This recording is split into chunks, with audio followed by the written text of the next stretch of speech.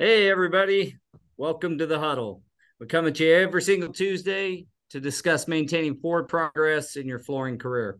We really designed the podcast around that particular thing, maintaining forward progress in your flooring career. So we go over topics and best practices and, opportunities to improve your business every week.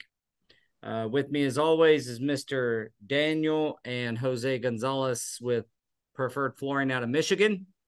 I'm Paul Stewart with Go Carrera and Stewart and Associates.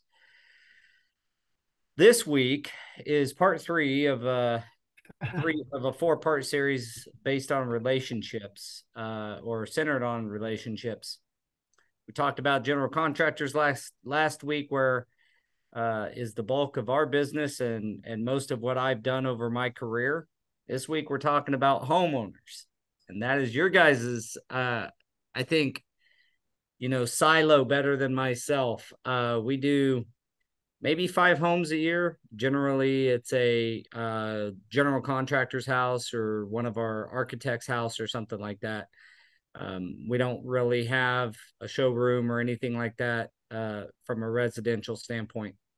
That being said, I've done some quite a bit over my career, but dealing with homeowners typically brings some particular pitfalls and particular advantages as well, and some opportunities. So I thought we'd start off with me just telling a brief history, because we don't do that much. So mine's going to be real brief, and then I'll turn it over to you guys, and we can have a good discussion based on how to build relationships with these homeowners, so you can get some repeat business and have a great reputation. So most of my career has been in commercial flooring, and that's how it started. When I started subcontracting around 98, I obviously did some residential work. I had both gamuts of residential work back then, and it wasn't really dealing directly with homeowners much. I was working with a really high-end interior designer, and so I do a lot of wool carpet and things like that. And I really got my butt handed to me a few times on that. I hadn't been properly trained on how to install wool, and we'll just leave it at that. uh, and then I had a guy that owned, I guess you call him a slumlord, is the best slang word to use. He owns a very large portion of an area that used to be military housing, and really kind of lower end homes. And back in the old LD Brinkman days, I would buy carpet from LD Brinkman and sell the whole package to him for $9 a yard installed.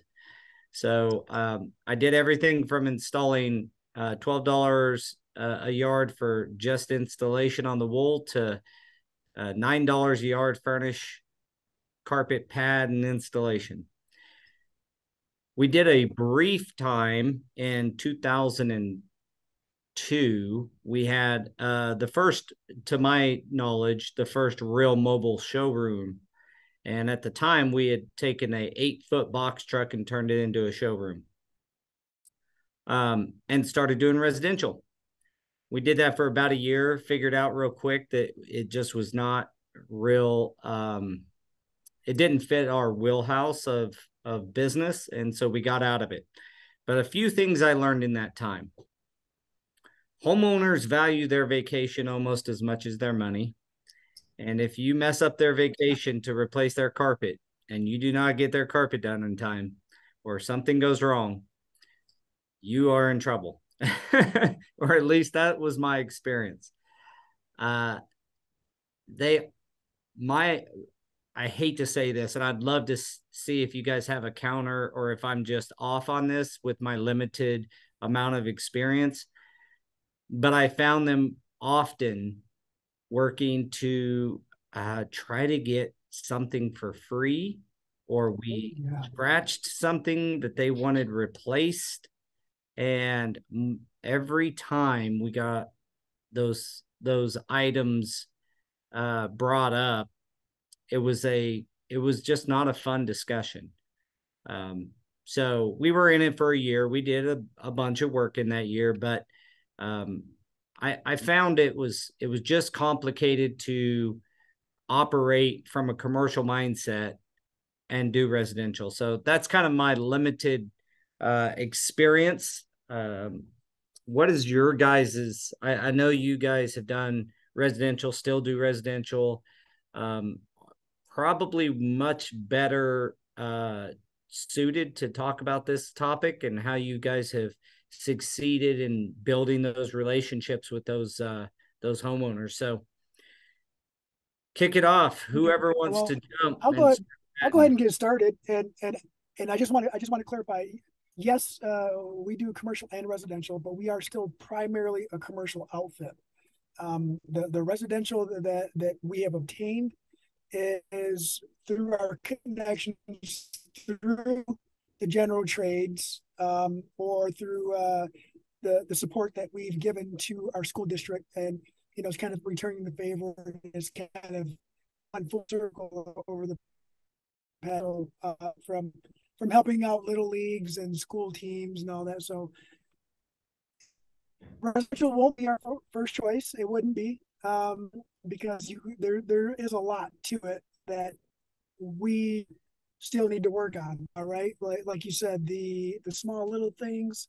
Because me as a consumer, I know that I'm very picky, right? And I expect the homeowners to be as well. And it's just one of those things where if you grew up in the commercial industry and you step into someone's home, totally different atmosphere. You have to prepare yourself for change. Um, Can I? Oh, looks like we dropped him. You're on mute there, Daniel. It looks like we dropped I was Jose. gonna tell him to shut his video. Here he goes. See if Would he you pops back Could you on. clarify maybe Daniel real quick? Did you guys start in commercial or did you start in residential or did you just kind of out of the gate do both? They said turn your video off to save bandwidth.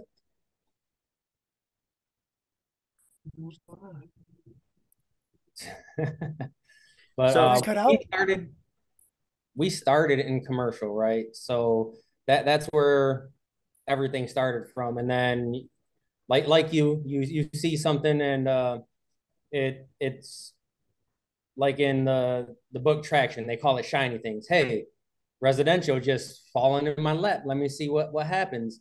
And you start going over there and then dealing with the homeowners and stuff. And personally, I don't like residential. Like when something like that comes across, I'm just like, hey, you guys can handle this. I can handle something else because I don't have that, like kind of like we were talking about with Crystal, like she has that the patience and stuff to deal with people. And in the commercial world, we were talking like I'm more, let me get in there, boom, boom, boom. Things are gonna go my way. That's how it's gonna be. With homeowners, it's a little more where can I be today? Well, how can we work with you? Because that's their home, man. That's something that's their livelihood, right? It's not something that they're just gonna go in and work 8 hours and then skate. It's where they're gonna come home to try and be themselves after work, and that's a little bit more tricky to work around than it is to when you're in a commercial world and you're just balls to the wall trying to get everything done that you can. It's more give and take than the commercial world. So we started in the commercial. We are doing residential, and it's not something that we advertise. so you guys are a lot like us then, just maybe still doing more. It sounded like you guys did a fair amount and maybe may it sound but it appears you're about like us, like you really started in commercial, did commercial, and then the residential that comes your way you do, but you don't get out advertise, have a Right. And we tell people straight up, when they come to us, it's if we're really residentially, if we're being put against other people into like a bid situation, like they're getting numerous quotes, we'll pretty much lose every time. The guys that and it sucks for these guys because we know them and we talk to them on a regular basis, but the rates that some of these stores are going in at is like the only way for them to make money for the most part is to cut corners wherever they can and bang out as much yardage in a day as they can. And we try and sell our jobs so it's not like that. So, you know, when someone goes in there, it's we're using seam sealer, we're using the right kind of tape, we're power stretching, we're not just kicking stuff in. And that's it's hard to explain to people sometimes the difference because all they look at is the bottom dollar and they don't look at what they're getting with that money. It's low is best because I'm trying to spend the least amount of money, and it isn't until you know they get burned. And a lot of the stuff that we actually get residentially is from people that have been burned by some of the bigger guys in town, and they're like, we don't want to deal with them anymore. Can you help me? Yeah. Can you guys hear me at all? Oh, yeah, we can hear you now. Okay, I just wanted to make sure. Yeah, yeah, Daniel's right, but about all that, and I do a lot of the residential bids or estimates, I would say, because they're not really bids. And he's absolutely right. We don't aggressively go after them, but um, the ones we do get, we're sought after because of the issues, and we're problem solvers. And I don't know how much of that conversation you guys got before I like my screen just flashed, went blank. It's funny. Daniel's in the Bahamas and is just looking awesome, sounding great. You're right here in the U.S. and we're having tech difficulties there. Yeah, I'm sitting out in front of a Home Depot because it was the closest parking lot to pull over. It's probably Got what it is. They're stealing my signal. So how many residential projects will you guys do in a year?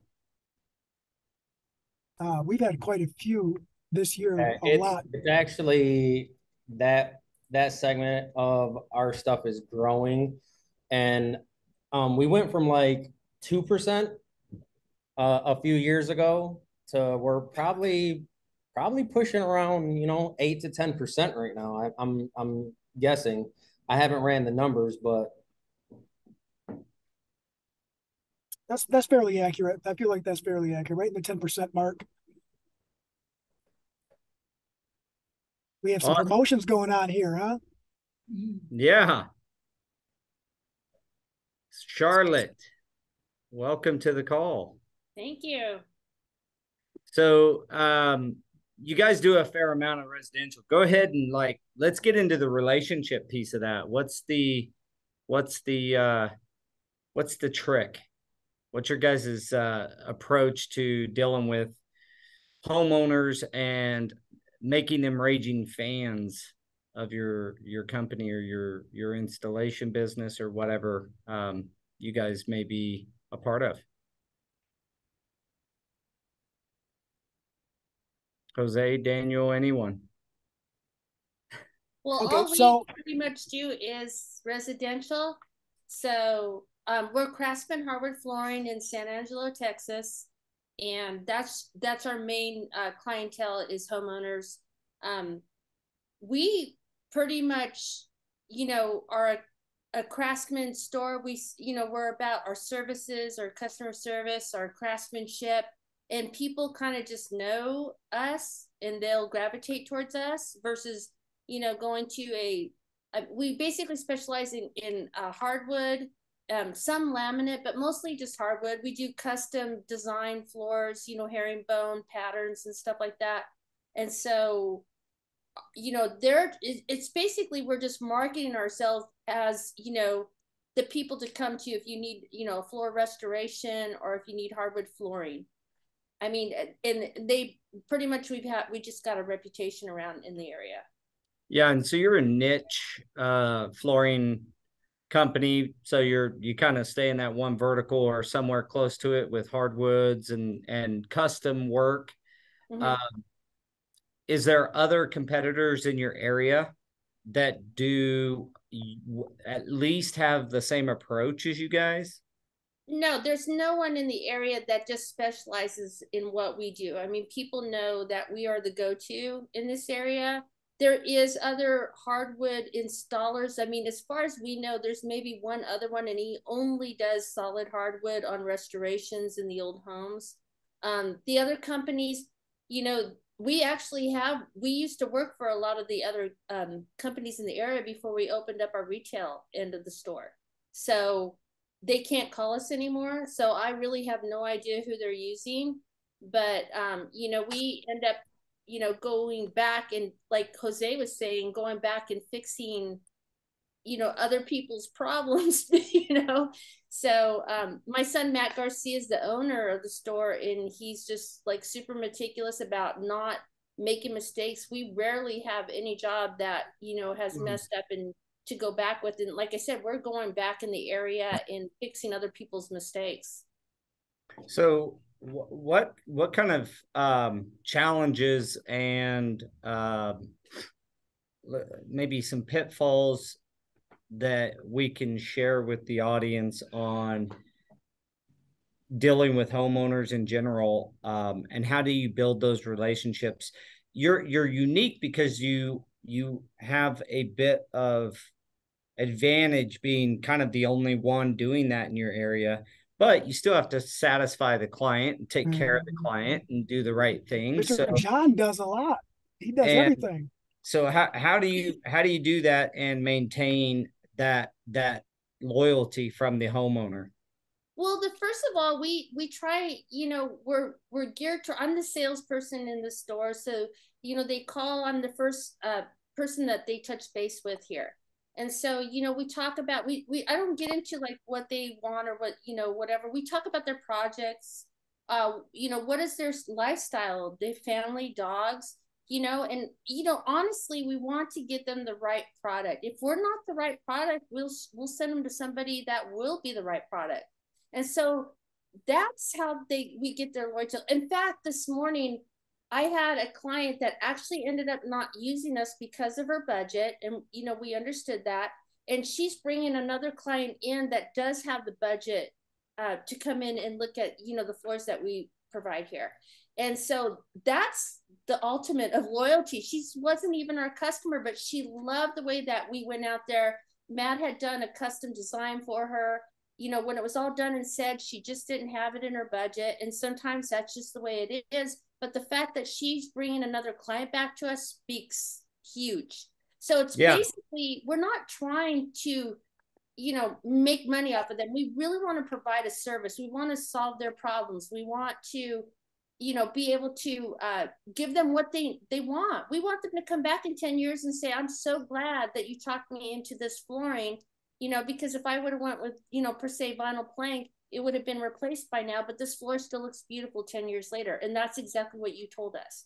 And we also guarantee, Matt will go back and look. We do the lifetime of the floor guarantee, which means, you know, obviously if there's, you know, flooding or something like that, that's not included. But, you know, if it, for some reason, something pops somewhere, I mean, Matt will just go check it out. It's no big deal. It's like, that's just part of our customer service, is to be there. We answer the phones, you know, we make them feel like whatever their problem is important.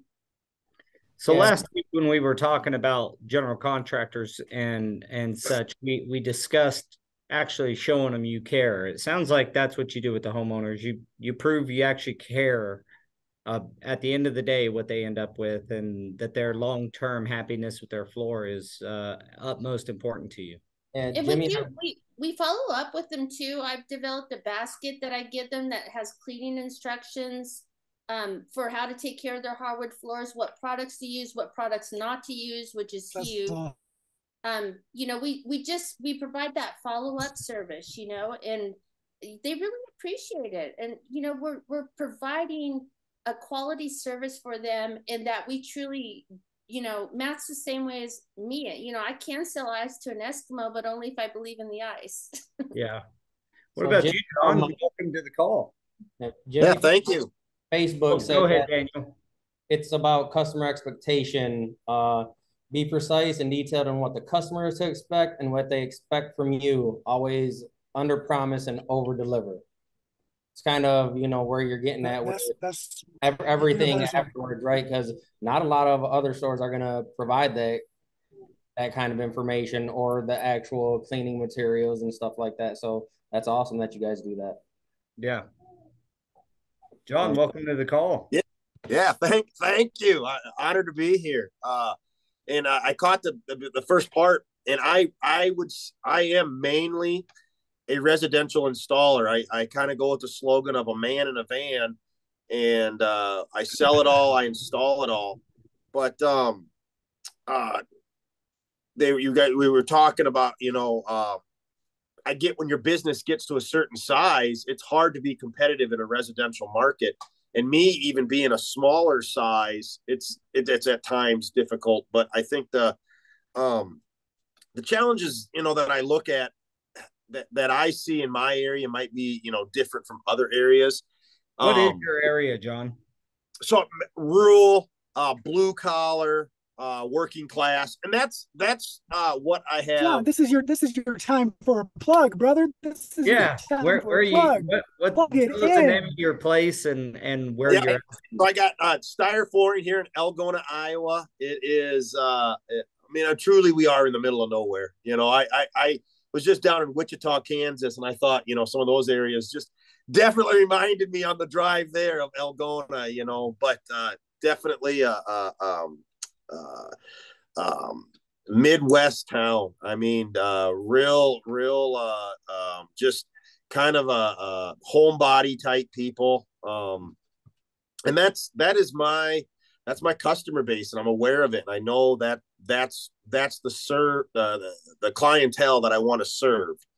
And so, one comment that I wanted to make is because I heard this, while I was actually down in Wichita, and it just comes to, pricing, you get in that residential market, and everybody's on a race to the bottom. And I truly don't believe that's true.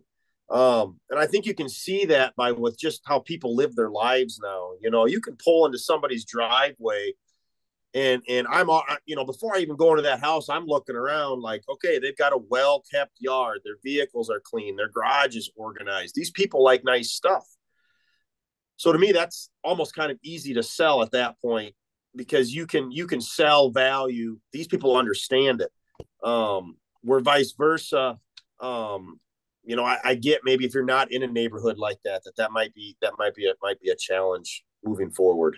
I think some of it may be your average homeowner is not, when we're taking residential and commercial and like comparing them a bit, your average homeowner it's harder to sell value when they don't understand the difference between one carpet and the next, or one LVT in the next. And they look at you, maybe not in your area, but in a lot of areas, they look at the salesman as just that, a salesman. Whereas when you're talking to an architect or general contractor about, what floor is appropriate for their project, you're talking they understand some of the terminology, whether you're talking about different types of vinyl for a hospital or different types of carpet and why to use that type of carpet in this area versus another. You got a little bit of understanding there. I think you just have to educate the homeowner more. Is that what you're saying? Yes. Yeah. People will, and that's the uniqueness, I think, of what I have is, as I'm the guy coming back to put it in. So they're already reaching out to, hey, we need to know, we want carpet, but should we put carpet in our hallway? Because we're unsure of, we got a very busy household. And I think only in the bathrooms. Only in the bathroom. Yeah. You got boys, we want shag up the walls. I'm very comfortable in the residential market. I am. And I think it's a lot. Daniel made the comment that it is, when you work, I'll kind of get a little sidetracked, but I'll come right back. 2 commercial jobs I sold this year are 10% of my total gross sales, only 2. So that just goes to show you that it don't take a whole lot of work on that side to keep a guy like me busy. So I get that. So when you're doing like residential, and I've got, let's say, 4 jobs that week, I got 4 personalities I got to juggle, and I got to get in the right mindset that, okay, that's a great way to put it. Yes. So it does take a unique individual to do that. And even as an installer, where you might not be on the part of the sales part of it, you're just showing up to do the install, you got to have that mindset that today you might be in Mrs. Jones' home, and she's very quiet and keeps to herself. And then tomorrow you're in Tom's home, and he's a lonely guy that just wants to chit chat your ear off. And how do you balance that and continue working and be known as, this is the go-to guy, because you can not only are you a craftsman with your hand and your skills, but you have some, I'm going to use the word like maybe some verbal judo to some degree, where you can I like it. You can take on those situations. And what's and I know John too, like on a personal level too. Like John is very good at articulating himself, and he is very versatile in any atmosphere. So that helps him out too. And maybe that's one of those things where it definitely helps to be able to articulate yourself and be like what Bruce Lee, be like water, my friend. Yeah. A quick observation, John, here is you got to be aware. It sounds like to me you're super aware of who you're dealing with, being aware of their home when you pull up, or the type of person, and being able to, like you said, kind of verbal judo, or probably even personality judo in a way, being able to deal with all the different personalities and make people feel important. I do know from a human perspective, like we all want to feel important. We all want to feel like somebody's noticing us and feel like we're valued. So when you're able to do that, obviously that resides well with them. I got a follow-up question. I know Daniel wants to say something, but just real quick. What are some of the key pitfalls, so we can add some value to people watching? What are some key pitfalls that somebody, maybe whether they're new to the flooring industry altogether, or maybe someone like myself who does commercial mostly, what are some of the pitfalls with homeowners, and kind of how do you maneuver around those or turn them into a superpower? What do you do there, and what are those pitfalls? For me, it's kind of like what Charlotte said. I live in a very rural area. I'm going to see my clients at a football game. I'm going to see my clients at the grocery store, and it's providing that service that might not even be a flooring service. I might be at their house and their air conditioner and this is a true story. Their air conditioner ain't working and they can't, who do I call to fix my air conditioner? And it might just be, we're all contractors. We all got each other's phone numbers. I'm going to call it. I'm going to sound like I'm real important. Oh yeah, this is John Steyer Flooring over at Mrs. Jones. Her air conditioner ain't working. One of you guys get down there? And so I might not win that job because it might be one that's just a budgeted job, and I personally, I'm not the guy for those jobs. Like, I'm not the race to the bottom, sharpen the pencil kind of guy. It is what it is.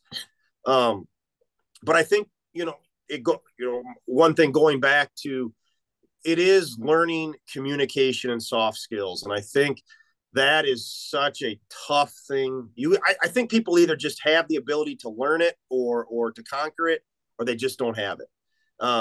It is a tough skill. And I think as a residential installer, it's almost like that is the one thing that's going to set you above anybody, because they're going to remember how nice you were or how pleasant you were, because they don't understand the whole technical point of installation, but they understand human nature and how you treated them.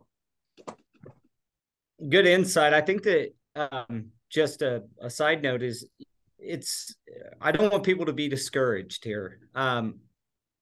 I would tell you that, John, the way you deal with people is the exact opposite of how I dealt with people, which is probably a good testament to why I didn't do so well in the residential world. I didn't. I was really pretty young at the time, but I was there to provide a service. Figured if I did good install, I didn't have to be the most personable person.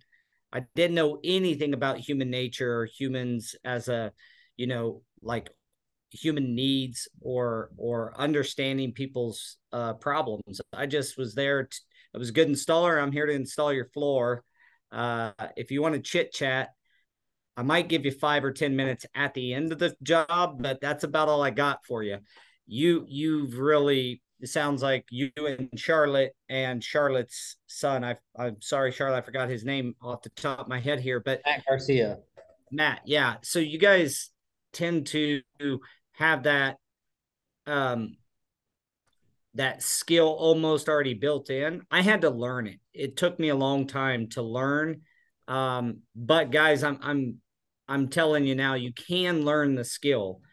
It really is based on human emotion and human tendencies and the human needs. You can investigate and research those 3 topics and really dive in, and you can get a lot better at it if you are like the old Paul that was kind of a jerk and didn't, I wanted to do good work, but I wasn't the most personable person. So yeah, anyway, just wanted to point out that there you can get better, but you sound like you got it in spades.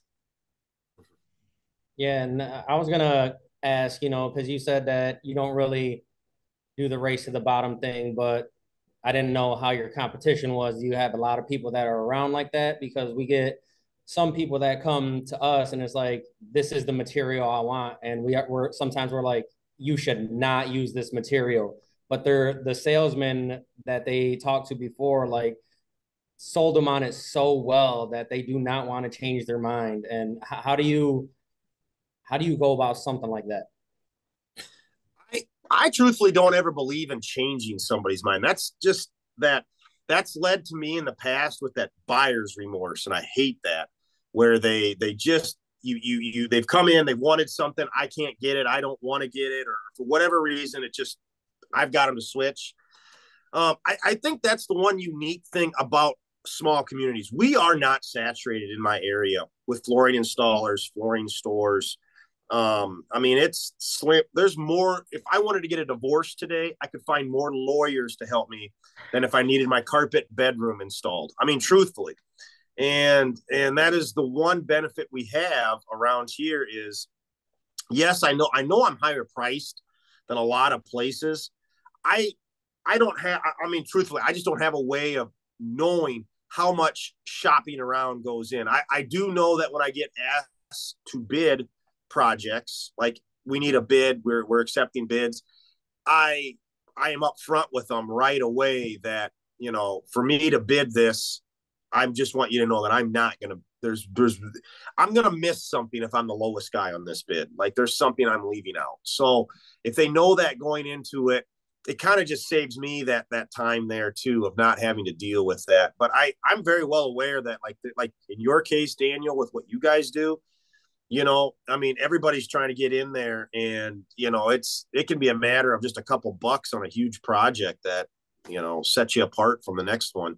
And it might not be, you guys might all be good, all good installers, all great salesmen. I just don't deal with that a whole lot in my area. So that's my one plug for living in rural America right there. That's actually pretty good, man. And so you have an opportunity to, I don't want to say control the market, but you're essentially setting a standard in your area, and that's awesome. Well, still, I mean, just guessing, there's still other options, right? Correct. So back to the pitfall, because I really want to make sure that we focus on the relationship that you get with it. Do you get a lot of return customers? Yes. So that's what's gonna keep me in business. So how did you? What are the things that were tough to deal with a homeowner, but you were able to overcome them and maybe even turn them into a positive? Like what for somebody just watching, like they're going to go into their first homeowner's appointment. The homeowner wants whatever it is. You can make the story up, but they're going in and going to show some flooring, or someone comes into the showroom. It's their first experience. What should they expect from homeowners that you found unique to kind of your business? And then how do you overcome that? As great as Google and the internet is, they're still, this is for me, they're still coming in wanting to know what to do. And I can send it to me, it's tough to get the point. They'll go online, they'll read, I want vinyl plank flooring. I need vinyl plank flooring. And you think, oh yeah, I got a great sale here. Here we go. And you go to the house, and it turns out that they've got 4 layers of something over here, carpet in here. That is a big floor prep is a big obstacle in my opinion for me for residential remodel. And I'm still working on it, because my floor prep can be way more than anything else on that estimate. And so when my customer's in the shop, they come in here, and I'm pretty good with my numbers. Like, I know what my square foot price of carpet's going to cost. I roughly know what my square foot of labor is going to be, but I never know what floor prep's going to be. And so I quote them X amount of dollars square foot, and I go look at their project, and they've got ceramic tile laid on top of sheet vinyl with 2 layers of 1/4-inch subfloor, and the doors are barely opening right now. And it's hard to, at that point, articulate the amount of cost it's going to take for them to put this new floor in, and, address the door, the height issues, address issues with appliances, address base moldings. And so I would say, as a new installer, you want to make yourself very aware of everything else that goes into play when purchasing, a floor like that. It's not, because you can't go in. I mean, it's going to be really hard for you to say, yeah, we're going to come in and just demo out your house when you're living in here, but you got to come in with a bunch of jackhammers and shop vacs. And I mean, that's something that really needs to be addressed right up hand. So kind of based on what he's saying right now and what I've seen on some of the retailer groups, it's completely different, because he's make sure you have all this stuff in line. You go on those retailer groups where it's just store owners, and they sub out most or all of their work, and they always say, sell the job, worry about the details later. Sell, worry about all that stuff later. And then it gets to a point to where it's well, who's going to end up worrying about it? Probably the installer that walks in the door. And then we look like the a-holes, because it's ooh, there's a bunch of stuff here that we're going to have to address. Yeah. I've always thought that the retail salespeople have got to have, because they get complained about a lot. I don't have enough history myself to say good, speak good or negative comments about it. All I can tell you is that on the Facebook groups or different, installer conventions, it's the salesman at a retail store is the most hated person. It is. There's a lot of information, I think, that they don't add in there. And well, they need to be up front. Here's what I've heard from both Charlotte and John. Educational selling. Educate your client on what to expect. Educate, and that bodes right with what the one of the audience members brought up there, Daniel, right? The setting the expectation. Yep. Yeah. So educating your client on what to expect on a floor prep situation, or what to expect long-term from a flooring that they want.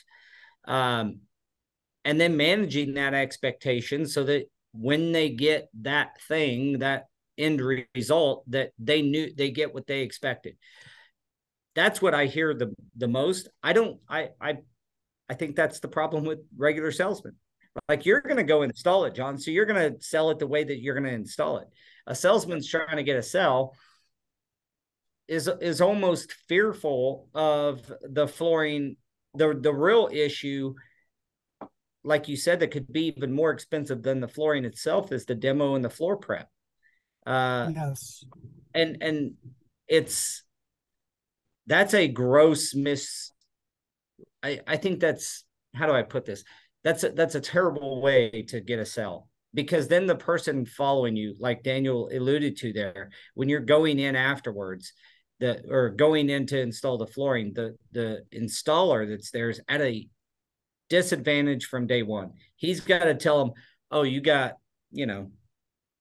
75 bags of self-leveling that's needed in this facility or in your home. Well, how much is that going to cost? Oh, installed, it's probably around $80 a bag. Yeah. Yeah. Like, I mean, the salesman. We've run into situations like that too, and because we were the installation outfit who did the sale, it was a little bit easier to explain, right? But like if I'll put an example, we had a gentleman doing some carpet on another one of our installs on a residential job, and he came back and said, "Hey, there's some issues with this floor, and dude, like they did chicken wire and they packed concrete in there over a wood substrate, and and it was like, all right, dude, I know that you're not going to deal with that. I'll just come in, I'll deal with it, and you got to let the client know, and it's hard to prep anybody for that, but like you said, if you're not prepping, if the salesperson isn't prepping for circumstances that could happen as a variable, the installer is looking bad, because now the installer's looking like their hand is out wanting more money. And they're just a middleman or they're putting the salesperson to the point to be middleman, where they have to mediate. And who's going to lose? Like, I've been on the losing side of that as the installer for another company on a residential job, or even directly to a homeowner. Those are hard to maintain relationships with, because you do look like the bad guy.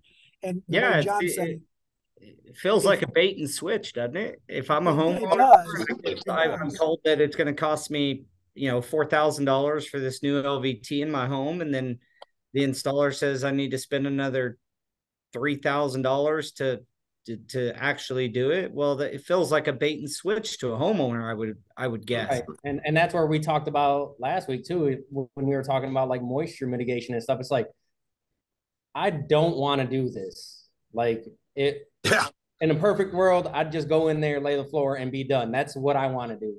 But if we don't, you're not going to be happy. Yeah, I think it sounds like to me, one of the most important parts to all this, and you guys can correct me if I'm wrong here, but it's just educating the homeowner on not the processes and the products themselves. There you go. And making sure that they're well informed about what they're buying and what they should expect at the end. I mean, that sounds like most problems. Their whole, I mean, residential, like you get into it, and the one thing that it doesn't matter.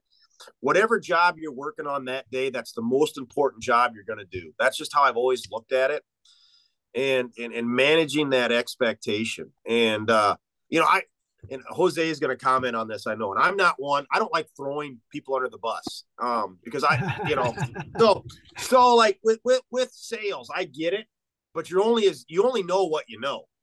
And so if we talk about installers not being trained well. Well, what does that say about our sales staff too? If they're not trained, if we're aware of moisture issues, height issues, there's this whole list of stuff that's in our description of our flooring.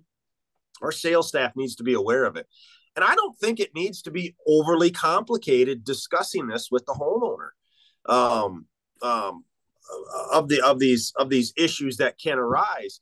I mean, I don't think you need to start throwing money around right away. I think it's just more of an issue of, well, I'm going to pull your vent out over here. It looks as though you've got 3 layers of floor. I'm going to put together some options for you. Best procedure to move forward. I'll let you decide and go from there, because once that installer shows up, the last thing he wants to do is make a phone call and have to stop what he's doing because this wasn't addressed.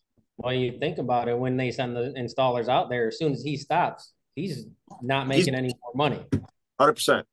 Well, and 100%. the homeowner, like I said at the very beginning, they really value their time off. I mean, one of the biggest butt tunes I've ever got in my entire life was from a lady who took off vacation to redo the carpet in her house, and the carpet came in a day late.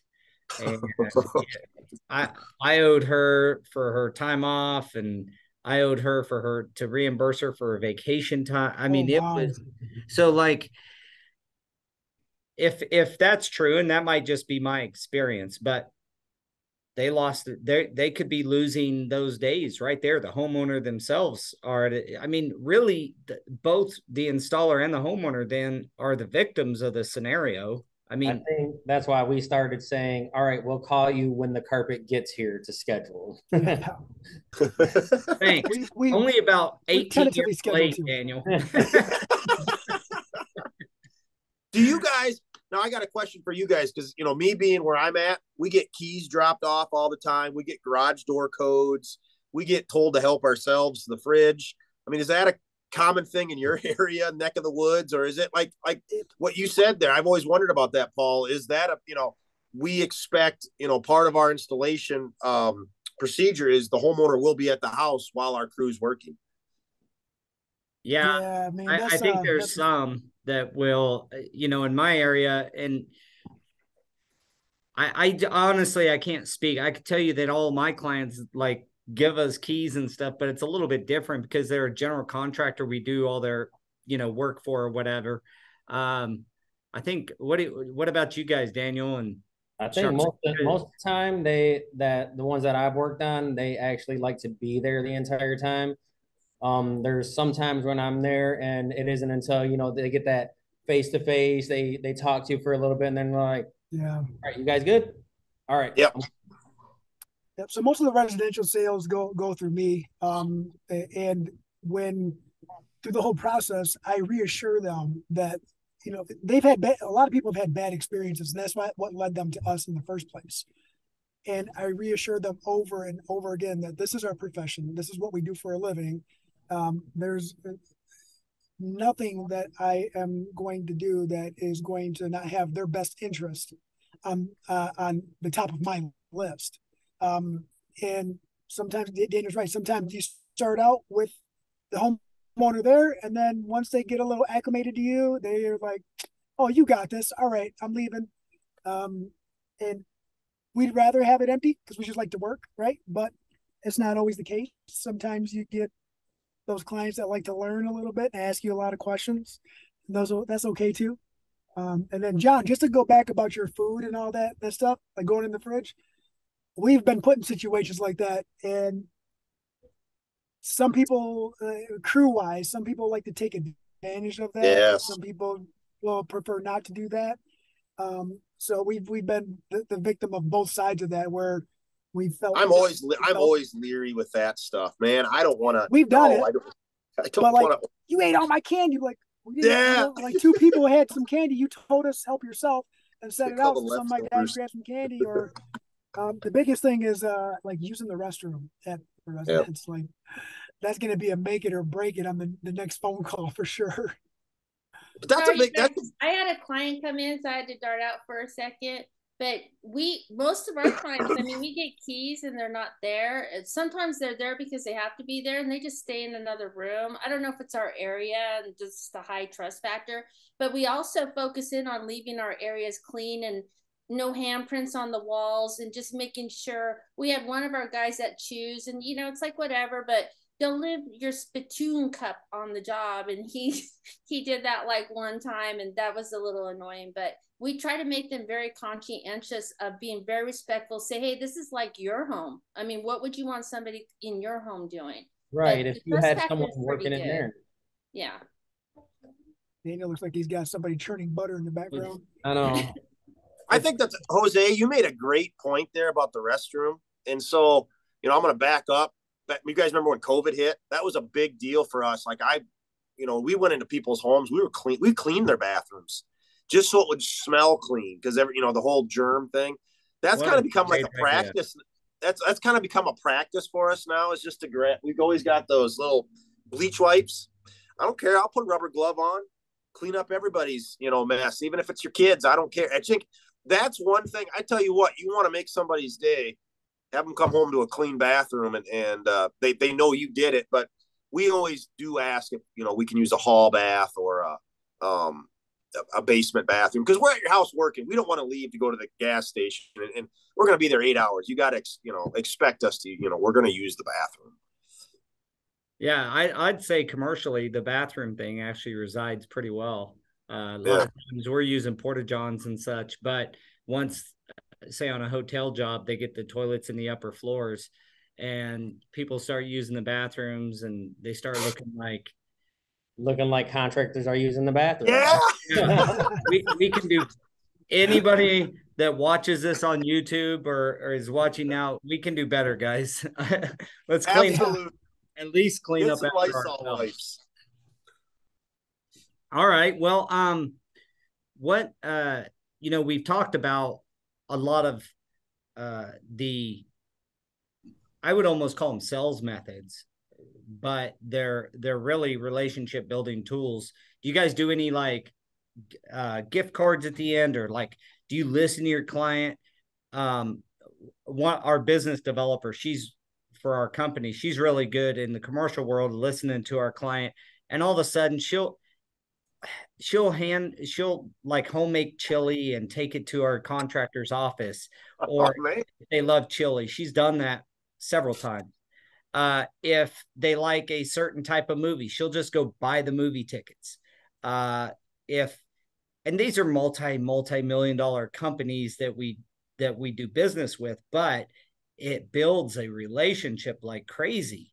Do you guys do any of those things, like someone loves dogs and you just out of the blue send them a Chewy pack with a whatever? Is any of that a part of your relationship building methods, or is that too cheap? I'm gonna be honest. I'm gonna be honest with you.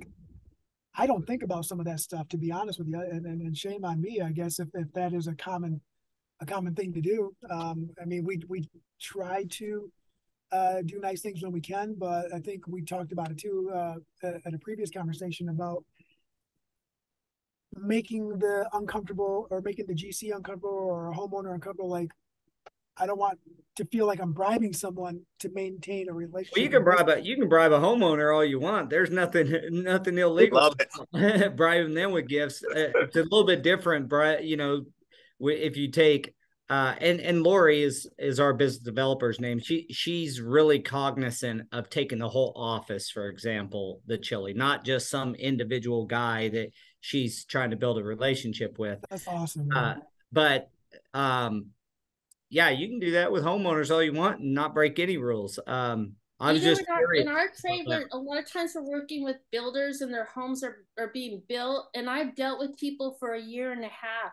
They walk in there, I'm all, hey Katrina, how are you doing? And you build that relationship. And there was another one, she liked wine. I actually moved here from California, from wine country.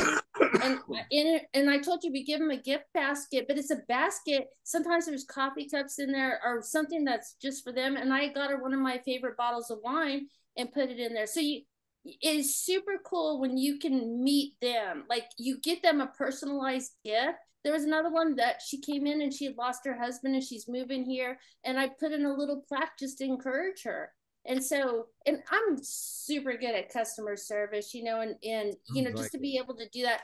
Most of the time it's just a nice basket with something in there. But sometimes, especially if I've developed a relationship for over a year with a client and helping them to, design their home and pick out flooring, definitely, I find something cool in there. I like, hey, I push it up to upper management, can I go ahead and just do a little extra for this person?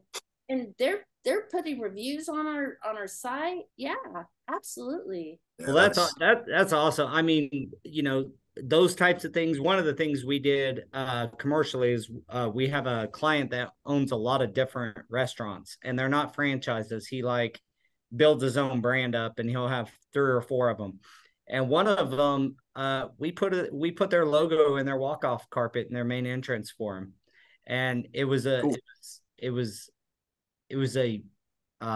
big deal to them. Like, they didn't think about it Lori had thought about it, suggested it. I was like, if you don't think they'll mind, let's do it. That would be cool. And, now they walk in and it's a nice vestibule walk-off carpet like normal, except it's got their logo water jetted into it. So just a little, that was an expensive deal, but we'd done a lot of business with them. But like you just said, Charlotte, it doesn't have to be huge, grandiose, just showing that you're listening and notice that they like something. It seems to go a long way. Especially in a town like ours. I mean, there was another client that we've been working with, and she's been struggling trying to find the right product. She goes to the YMCA gym where I go to, like, hey, I know her kids. And, I know their names. Actually, we have a system when somebody comes in here and they bring in their kids, I write in what their kids' names are. And then when they come back, I'm like, how's little Joey doing, or whatever, or just talk, because, I've got kids. And so, you dress the kids, you dress the mom, you dress the dad, and you just, they're not just a customer, they're a person that's walking in here that needs something, and you want to make sure they're spending a lot of money, and you want to make sure, that you have that kind of relationship. And Jose, it's not bribing, it's just being attentive to the customer, and it's honest. Like, I honestly just really care about my customers. And like I said, some come in and they've got different circumstances going on in their life, and for some reason I become counselor sometimes, and but I listen. It's like you sit there, you just pay attention to their struggles, and go. And I personally just renovated my home and had to have my floors redone by our company, and so I've really got another. I understand what they're going through. It's not fun. You're displaced and all that. We are super disrupted. I'm surprised anybody ever replaces their floors. I mean, you got to get, you know what I mean? Like, you got to get all the way out of your home. It's expensive, right? You can repaint by moving stuff center, throw some plastic over it, and throw up some paint. Even and a high quality painter won't get a thing on nothing, and it's like move back, and you got to move out. You got to move out to do our stuff, and then it's expensive on top of that. Paint a room for $200 or do the floor for $1,200. So I'm always amazed. Like, it's a big commitment, I think, for people when they go to replace their flooring. Yeah, it really is. And, I lived in one room, and then when they finally got to that room, minus our guys did it. I had one guy 1 day a week, a floor that should have took 3 weeks, took me 5 months. And I was literally moving while they were doing the sanding. I was waiting for the last minute to move out. So when our clients come in here and they start talking about that, it's just a matter of relating my own experiences. I've also had a family, and we lived in one room with a hot plate while they were doing, and obviously we're from multiple generations of floor covering, so we were doing it, but I know what it feels like. And I think just to relate to them and really let them know that you understand where they're at, and we're trying to do our best to get you in there and get the job done for you. So basically she's saying, Daniels, that you owe a lot of gift baskets. I do. I'm like going through gift baskets right now. I was like, I'm out of supplies. I got to go back to Hobby Lobby. That's cool. I don't deal with the residential, remember? Hey, yeah, but you take care of all the back end stuff like that. And Charlotte, just so you know, I didn't call it bribing. I said I just didn't want to feel like I was bribing. I know. I'm just teasing you, Jose. I know who you are. Well, I want to tell everybody thank you for joining Charlotte and John. I appreciate you guys jumping on and giving your experience and freely sharing your I wouldn't call them tactics, but the way that you go about building relationships. I mean, anybody on the call, you should have got some nuggets here. Educational selling works. So educate, and you guys can chime in here, but it seems to me that it's very familiar to me in the commercial world. We have to be pretty educational based on our sales tactics. Maybe even more so on your guys' residential stuff. And then giving a care about the person, maybe listening, tossing a gift basket, or like I said, if somebody's a huge dog lover, Lori will find something that matches. She knows what kind of dog they have. So actually listening and understanding their need and what they enjoy. And you can bring a little, along with the new floor, you can bring a little bit more light to their day by just giving them a nice little gift. Thank you. So that's all good stuff. Those are two big things I think that came out of this call. And I hope people really take it to heart, because you guys, everybody on this call is successful at doing what they're doing. And so it's encouraging to hear some of those, approaches work for both sides of the industry. Yes. But there are some specific ways to go, with your homeowners. So Yeah, any closing thoughts there by anybody? Going back to the education, that's one thing that we try to just do is if you educate them and then you let them, pick out what they want once they've been educated, if they sell vinyl plank as being invincible, and it's not. And it's not that we don't want to sell it or do whatever. It's just understand the limitations of the product. So education's huge. Yeah. Waterproof flooring is not waterproof, people. No. And it's also not scratch resistant. I mean, if you do it hard enough and, you can scratch that floor. I was in the doctor's office and I took a picture of a scratched vinyl plank floor and sent it to my son. I was like, it can scratch. Yes, it will scratch. In fact, if you got the right dog. So, all right, Jose, Daniel, closing thoughts. Before we get out of here, the time is almost up for the scholarship. So everyone, get on the scholarship. If you signed up to be a part of the webinar, you'll probably get another email before it ends, I'm assuming. I think I got one today. Yeah. So what Daniel's talking about is our Forward Progress Scholarship with the FCICA. It's a salesman. You could really benefit from it, honestly. Salesmen at flooring retailers, installers.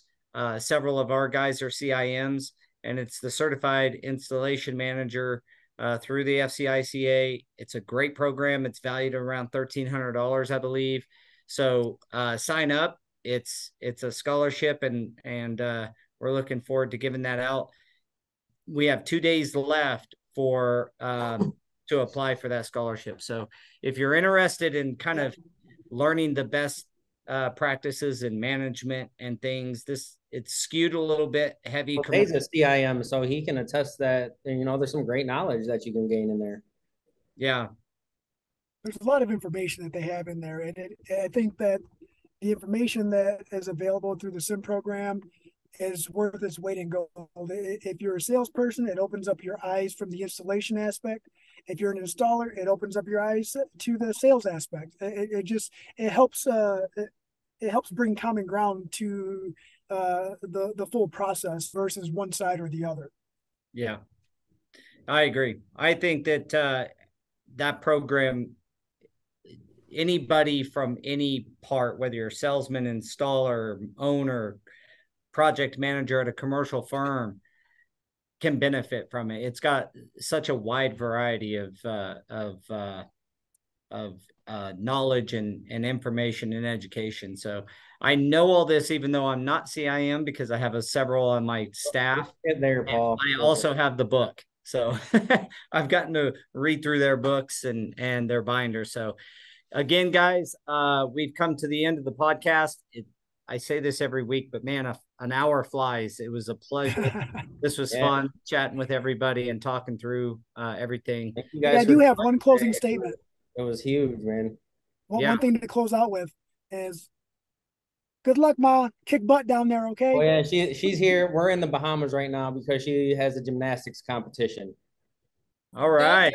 Go. Good luck. Good job. All right, guys. We will catch you guys next week. And we appreciate Charlotte and John joining. And hopefully the audience got some value. And we'll talk to you guys later. See ya. All right. Bye-bye. See you guys. Bye.